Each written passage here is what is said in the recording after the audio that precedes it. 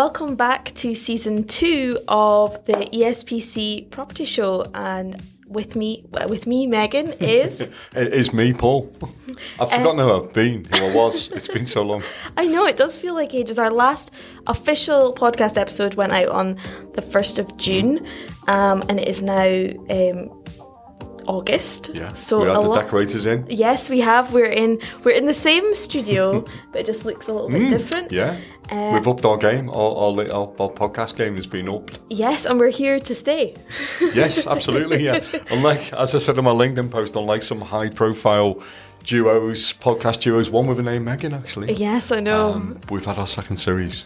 Yeah, I know, and we're really excited for this new series, but we thought we would kick off after we had some feedback from some listeners that they really wanted to have a bit more industry market updates. Yeah, a bit of a flavour about what's been going on. Yeah. And we don't want this to dominate every episode, but I think if we can sort of touch the pulse of the property market as we go, we will, and we felt today was appropriate to do that. Yeah, especially since we've been away for quite a few months now. You will have seen that in the podcast feed we did have our ESPC live event. Yeah. So if you've been listening, you will have gotten a flavour of what the first 6 months of the year what was happening in the first 6 months of the year.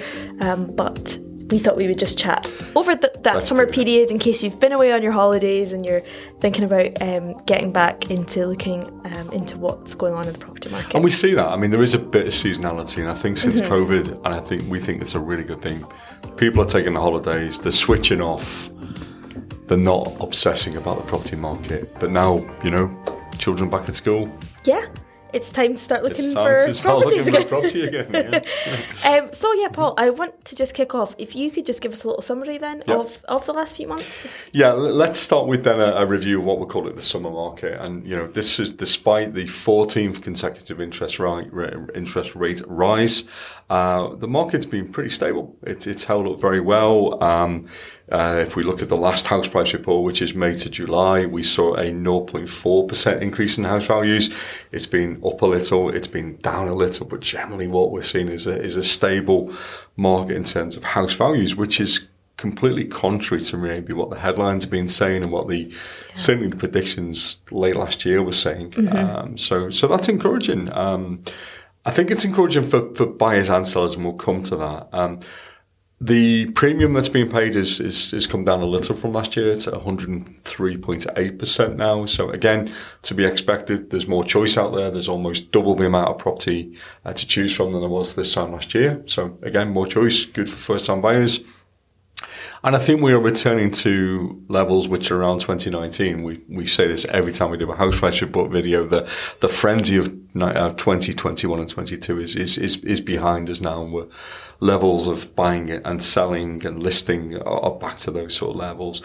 But the medium time to sell, so time it takes from coming on the market to achieving a buyer for the property, sits at 19 days, which is still really quick. It's really quick. If you look at the average across the UK, that is way quicker than you're going to find in the rest of the UK, where it's 2-3 months, even longer. Yeah. So just shows you we have a really healthy market.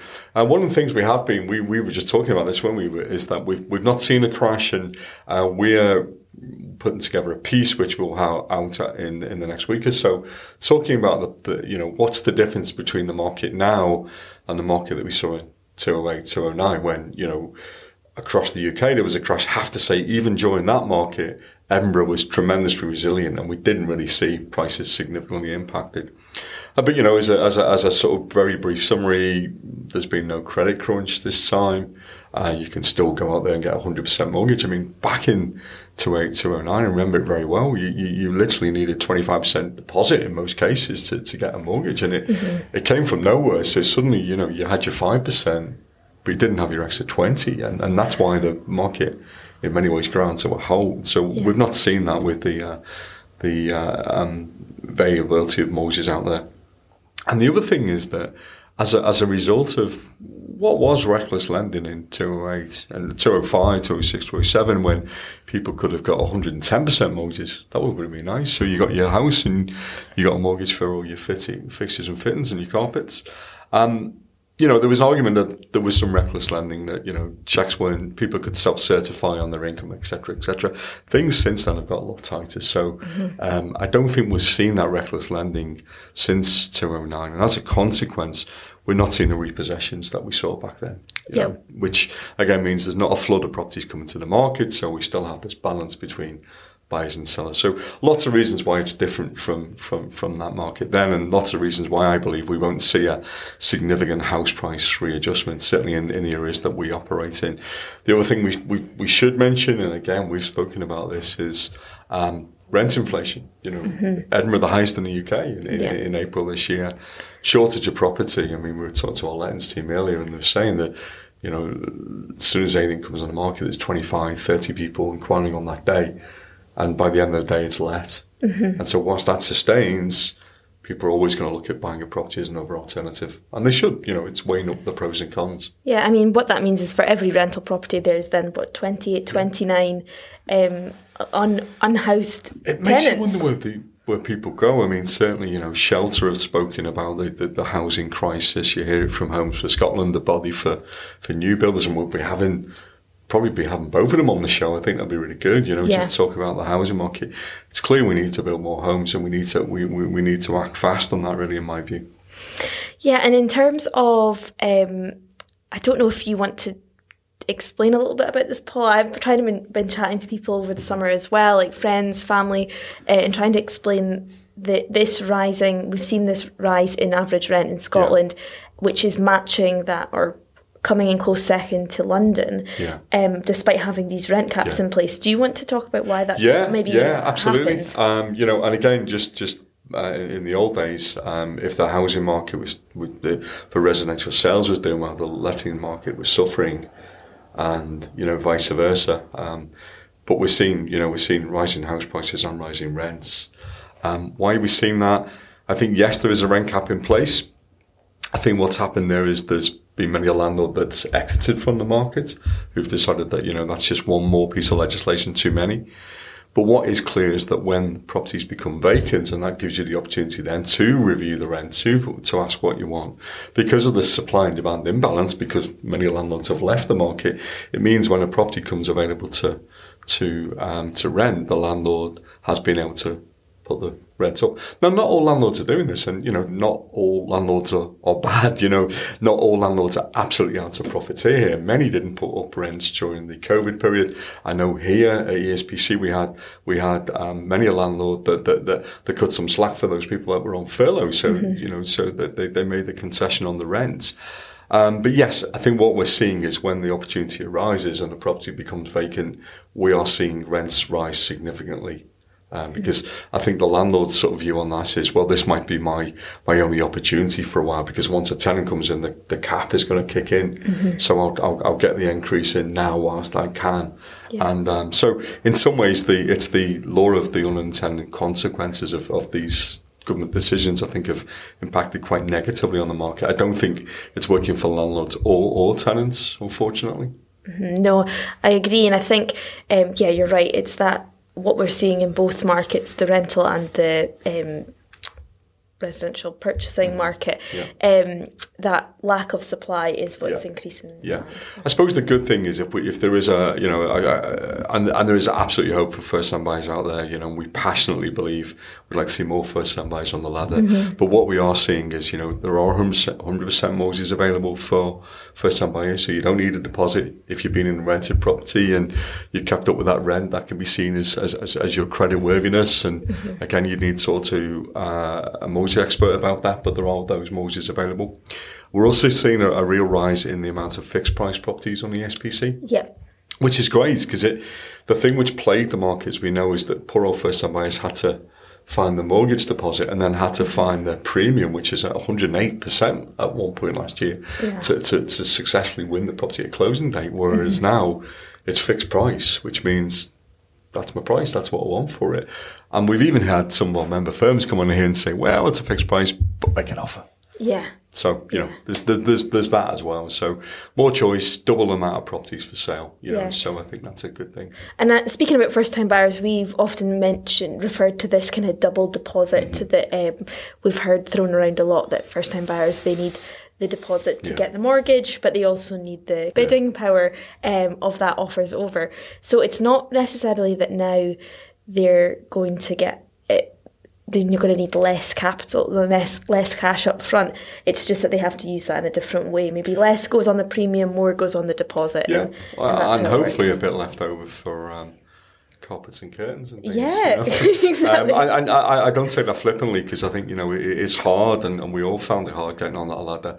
I'll be honest, I think it was easier back in my day and than it is these days. And I know you recently bought, and I think we need to find a way that we can get more people on the ladder. And I know as ESBC we want to talk to government about that and see if there were some great schemes the other year which I think helped, and we'd like to see reintroduction of some of those measures, because I think it's important that we have a first-time buyers market. Yeah, and obviously another thing that you've already touched upon over the summer was the continuous rise in interest rates, which we won't go into too much because we've got an episode coming up with our mortgages team who will kind of explain that in a bit more depth. But we are starting to see some lenders reduce their rates, and inflation is now coming down. Inflation is coming down. Wage inflation is still a concern. Bank of England said that, and I think if you read into Bank of England's last statement, I think really what they're saying is that they'll need to go harder for longer than maybe most of us anticipate or wish for.